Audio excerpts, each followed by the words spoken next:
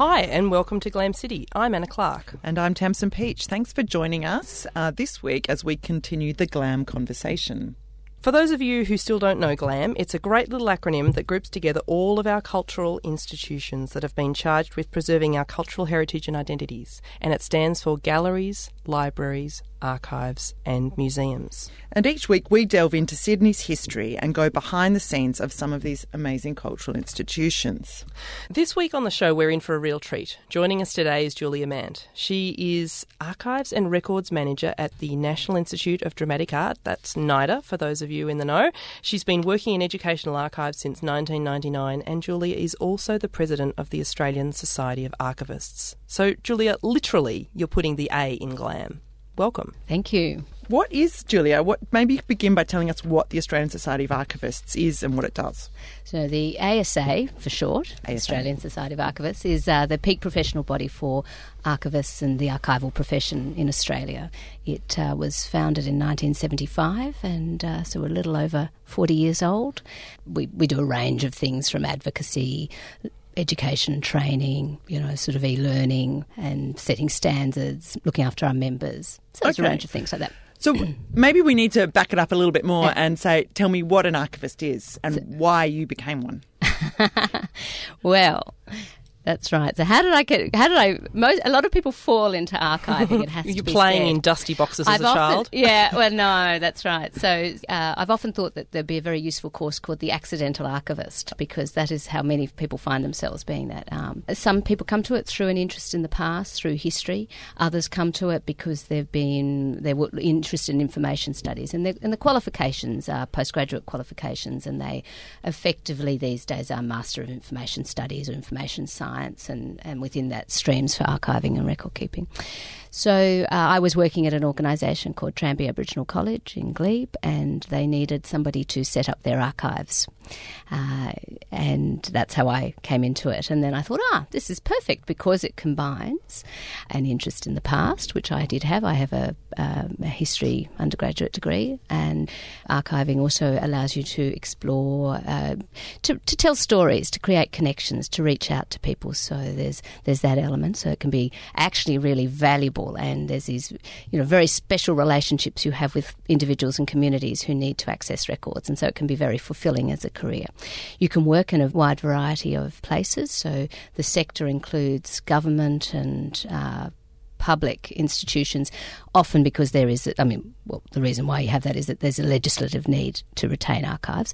But it also includes the not-for-profit sector and universities, colleges, schools. There's a big rise in private schools that have archives. There are, places like the ABC.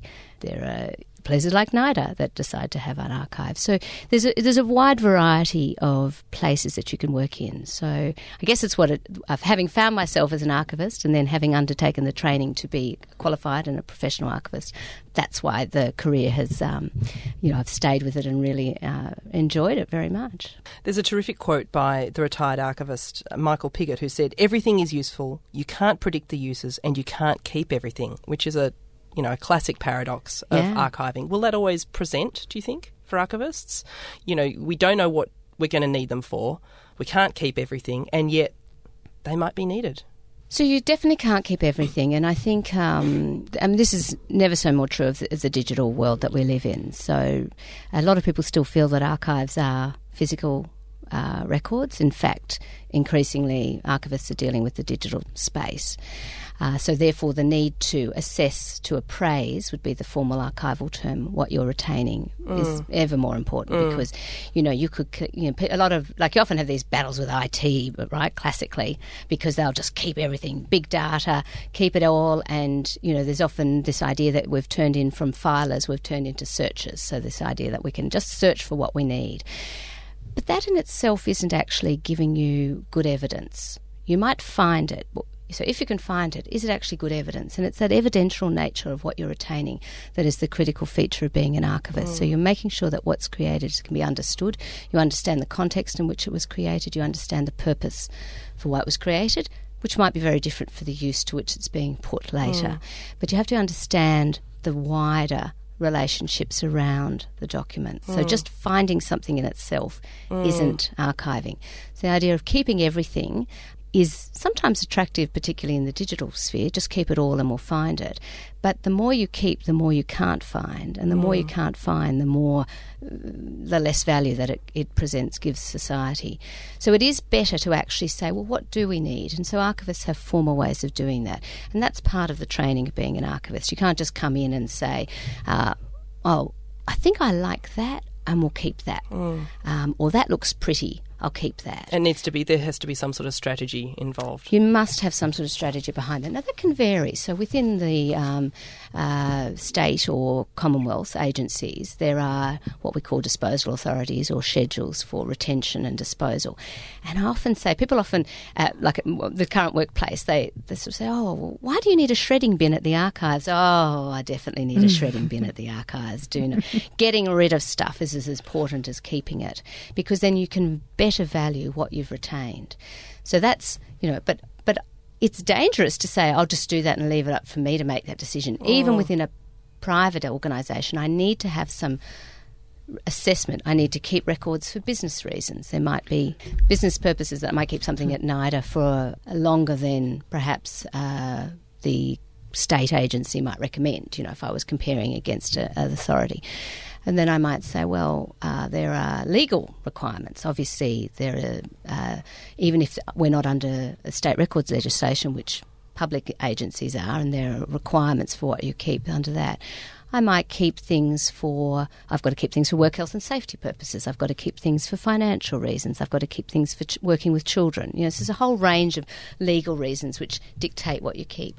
And then, of course, there might be just historical reasons. And so and you bring to bear some understanding of society and what it needs, and that idea that, at some point individuals, organisations and society may need these records.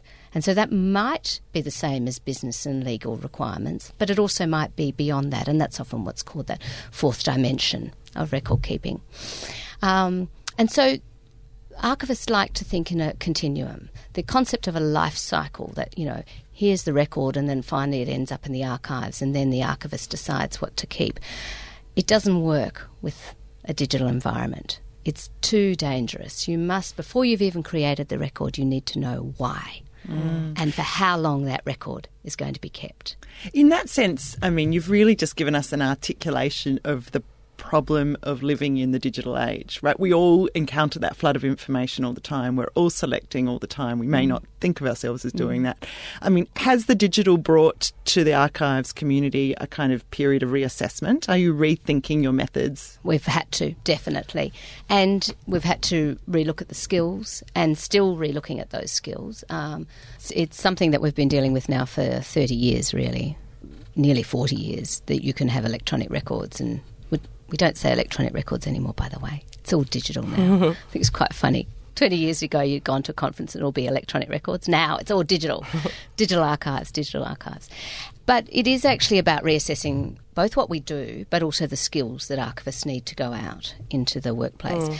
I still think that the tenets of the Australian series system, which is really the theoretical positioning that underpins what archivists do, is perfectly designed to cope with that digital world. And we are seeing more and more of engagement from the United States and European archives, which operate under a different system of arrangement, that we're able to tackle the digital sphere much better because of those theories that underpin the profession here in Australia. But nevertheless, it's constantly you're having to engage.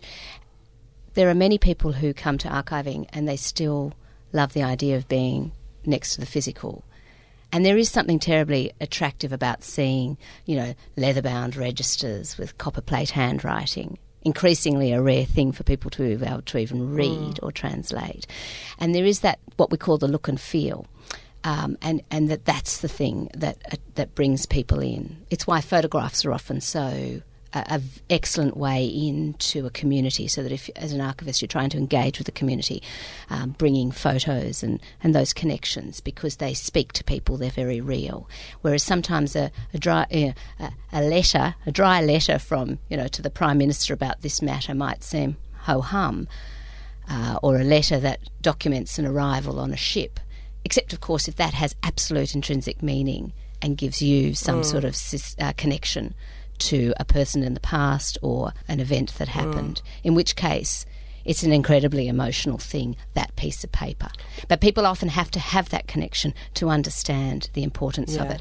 I remember many years ago I used to work at the University of Sydney in the archives there, and then somebody wrote a book and we featured it the archives featured in the book, and the idea was that there was no emotion in archives. And yet, in fact, this is terribly wrong, because archives are all about emotion. It might seem sometimes like we're not, and sometimes when you're faced with the digital sphere, it just seems it's bytes, it's data that's out there. But the challenge is to recreate those emotional connections in the digital world.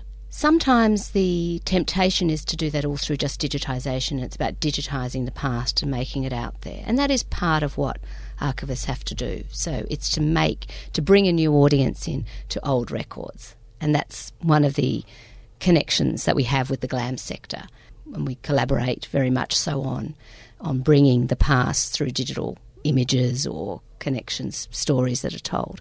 But the other is actually what we call born digital records, and that's the great challenge. And you need technical skills, you need to be able to engage with databases, you need to understand the flow of data. And that, again, it sort of sounds like the other boring part of archiving, when it's actually, again, really very engaging. Not everyone is systems-minded who comes to the profession, and so that can often be the challenge, building the skill set when people are attracted to the physical, versus perhaps new professionals who come in with really great system skills and IT skills and needing to bring that to those older forms of what archiving means. So bridging that divide is really key, and I guess that's the challenge. I think the archival profession is perfectly placed to be able to tackle the digital world, because, as I said, I think it has the theoretical underpinnings, and people are always very flexible and adaptable and dealing with the new.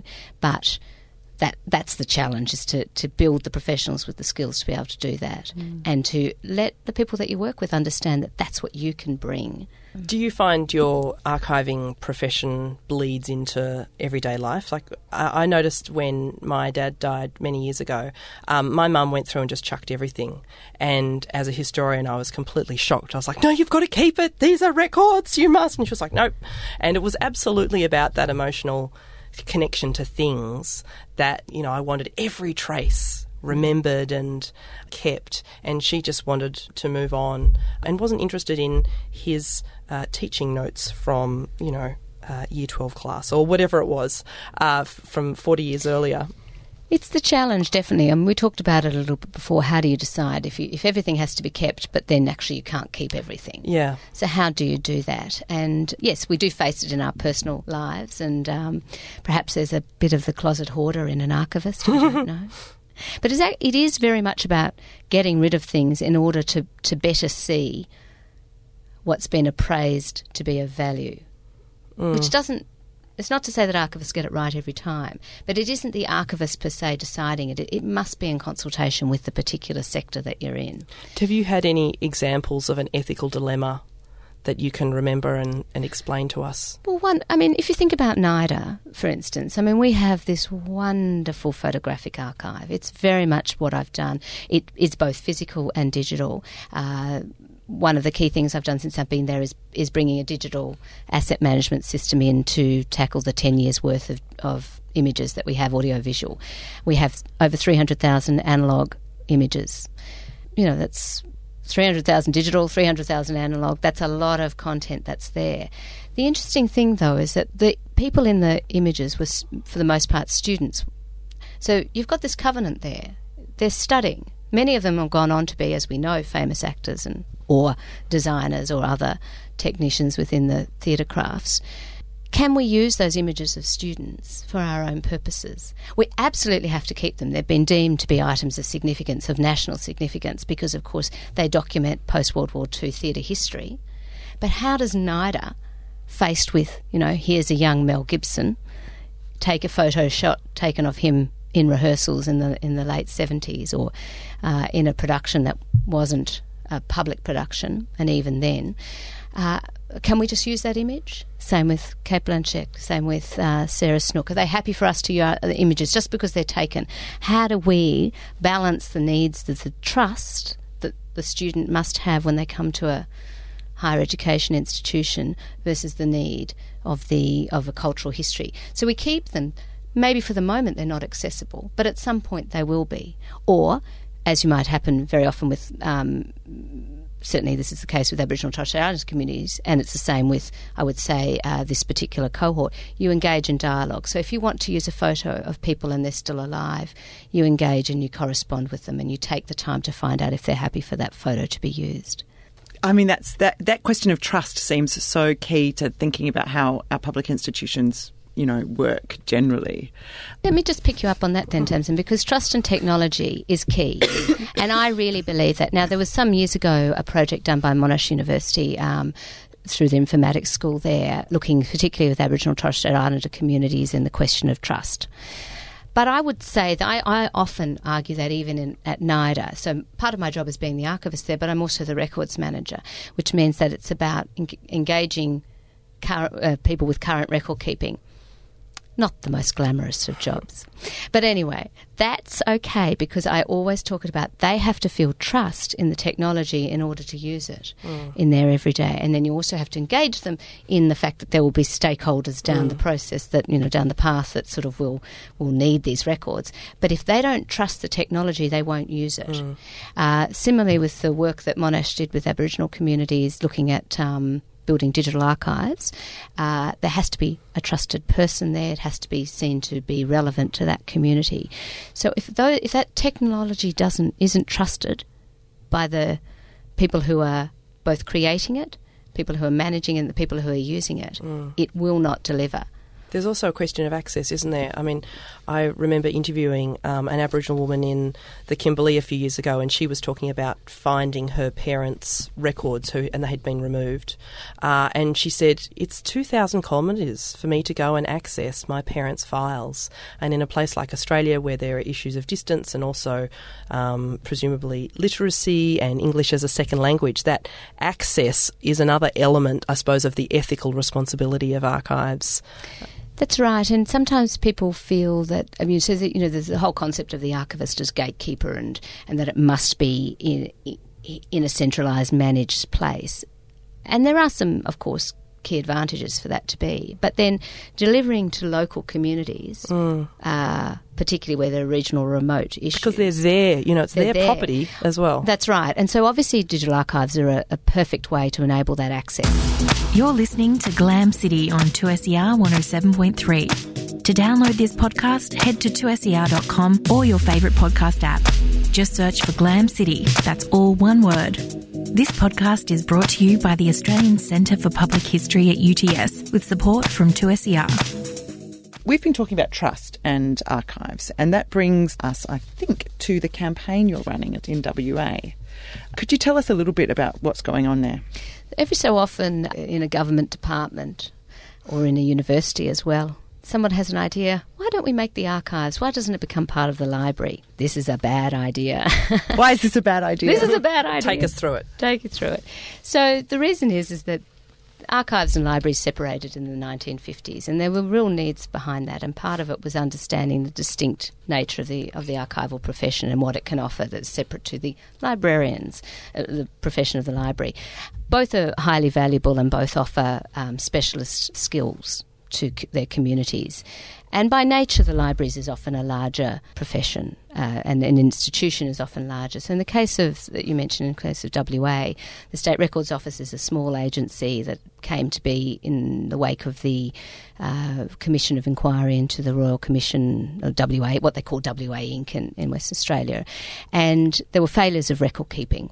And at the time, the archives were sitting within the library, and it was seen that if you had an independent archives with an independent commission that oversaw the activities of it, you would actually get improved compliance. Is this like relating to freedom of information and the public's access to know what goes on behind the doors of government? Yeah, that's right. Well, they all stem from having good records. If you don't have those good records, and this is this idea of the continuum, it's not just the archives being things that are no longer needed, but the archives is affecting what's made as well as what's managed and used. And so that concept of the record-keeping profession, of which the archivist can affect both at the start and at the end of it.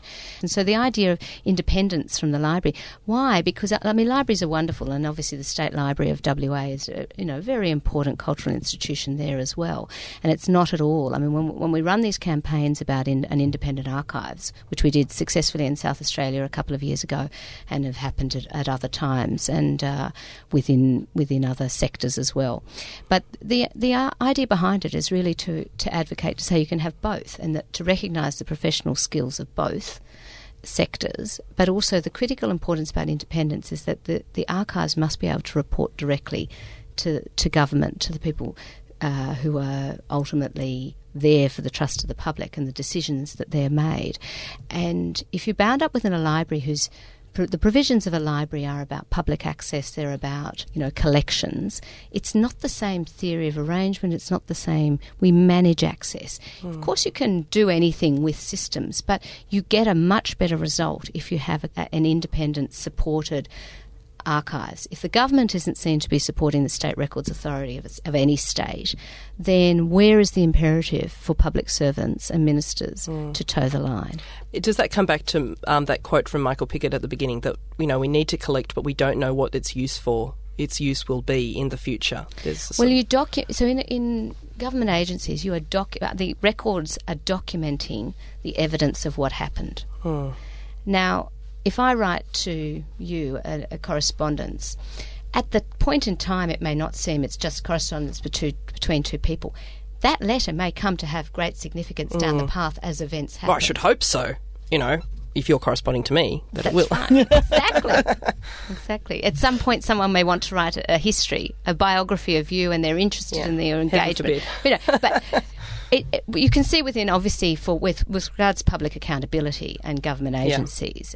But if you don't have that, if the public can't have trust in what the government's doing, and in 20 or 30 years' time those records are made available for the ministers and public servants to be accountable to the public, if those records aren't there, as they haven't been managed well, they haven't been created in the first place, they haven't been managed well, so they're not discoverable, and then how do you use them, how are they, So without that compliance and accountability being understood to be a key component of what an archivist does or what archives authorities provide, then who is watching? I mean, you're almost saying something, I don't know, is this a misreading of what you've just said? That if we distrust the government for various reasons, because, for example, WA Inc., and we can't even trust the records that then enable us to hold our agencies to account. Well, absence of records tells you a story as well. Right. And poor record keeping also tells you a story. So you might have something, but it doesn't tell you what you're expecting to see. The silences reveal something. The silence revealed, exactly, which is not a reason not to have something. Yeah? But it is, very often you don't have what you want, you're looking for, and that tells you as much about a particular situation. Yeah, ideally, there is the record of what has happened, a record of decision-making. Every day I create records that document what I do. Now, at some point, they might be assessed as low risk, low retention, and they're not retained, and that's fine. Or they might be low risk, but they're things that are identified as needing to be kept. So correspondence, decisions of government, records of cabinet, all these things are important record keeping. And of course they will happen. Some people say, well, they're going to happen whether or not the State Records Authority reports to the librarian or reports to the minister. But you can see if you're not seen to be supported by government and not seen as a key aspect of public accountability, aligned with freedom of information laws, aligned with the Ombudsman, aligned with those sort of open government legislation, so the sort of administrative laws, then if you're not supported, you don't want to be all stick and no carrot, but the carrot, of course, is that you actually can deliver. At some point, the public will have faith. It's another element of faith in what you do. So the campaign in WA is just about, saying that the decision to move the State Records Authority into the library from a reporting aim, while they would say it's merely an administrative change, we say that these things are really important. They demonstrate to public servants that what they do is not as important as we would like it to be. What can people do to support that campaign? Well, there is, if you go to our website, archivist.org.au, we have an advocacy page and there's a campaign page there. There's a petition that can be signed. It does affect users in the end. When we ran a campaign in South Australia a couple of years ago, which was very successful and did lead to the retention of the library and the archives being separate authorities, then, very much the support we had behind that was from the public who are users of archives. And that includes historians, public historians. Get out there, team. Yeah, get that out there. But also just, genealogists, all sorts of people are affected by this. So, and again, it's not against libraries because libraries and archives work very well together, but it is about not converging. It's collaboration. And in your role in NIDA, which sounds like a fantastically interesting position, what are the sorts of things that you keep? And can you give us a sense of some of the weirdest, most interesting items that a dramatic institute would be storing down in the bowels of behind the stage, behind the velvet red curtain? That's right. So full kudos to NIDA for having an archives. Obviously, they are obliged to keep records under various legislation, and keeping records is perhaps not quite the same as having an archives. And an archives is not just a repository, but it's a whole system of people, systems, places, software. Ones and zeros, that's what I'm getting. Ones and zeros, no. And onesies. And onesies. Well, there's a few, yeah. In NIDA. That's an interesting thing. Would there be a onesie in that's a great the costume exhibition. archive? Yeah, Ones and zeros and onesies. Gift to you. The digital and the costume. Maybe we'll do that for NIDA's 60th, which is coming up in 2019. So the in-house, it is an in-house archives to some extent, and so there are documentary records there. There are student records, there are government records, there are also photographic records, and there are all the records of the productions, which includes things like prompt copies and programs and press cuttings and all sorts of things like that. We also have objects. I mean, it's a little bit like, so some of the school archives are similar. They actually collect a lot more than just what might be, sort of documentary type archives or audiovisual archives. But there are some wonderful set models, and actually this is something that we've been looking and cleaning them up. We have these fabulous, we actually hold the records of the Old Tote Theatre Company, which was the precursor to the Sydney Theatre Company that I'm sure all your listeners are familiar with. And there are some fabulous set models that have survived, possibly just through sheer luck. Now, we're drawing to the end of the show and it's time for Glam Slam, which is where we take out our diaries and let you know what's coming up for us. But before we do that, I want to ask you, Anna Clark, did you eat tripe? I had a feast, but it did not include tripe. But I tell you what it did include. I went to this fantastic meal at the St Albans Writers' Festival, and they had a menu set from the 1830s as to what people would have been eating then, curated by the amazing Jackie Newling. And we had like an oyster loaf, because in the olden days, oysters, the meat of the oyster wasn't needed because they used the shells to burn them, kill them, and turn them into lime for mortar. So the oyster flesh itself was very cheap. Hardly the story down the fish markets today. So we had incredible oyster loaf. We had pork. We had plum pudding with brandied custard. We had jellies. It was like, if it wasn't for the death in childbirth and the working in chains, you'd be tempted to go back to 1836. It doesn't sound particularly vegetarian.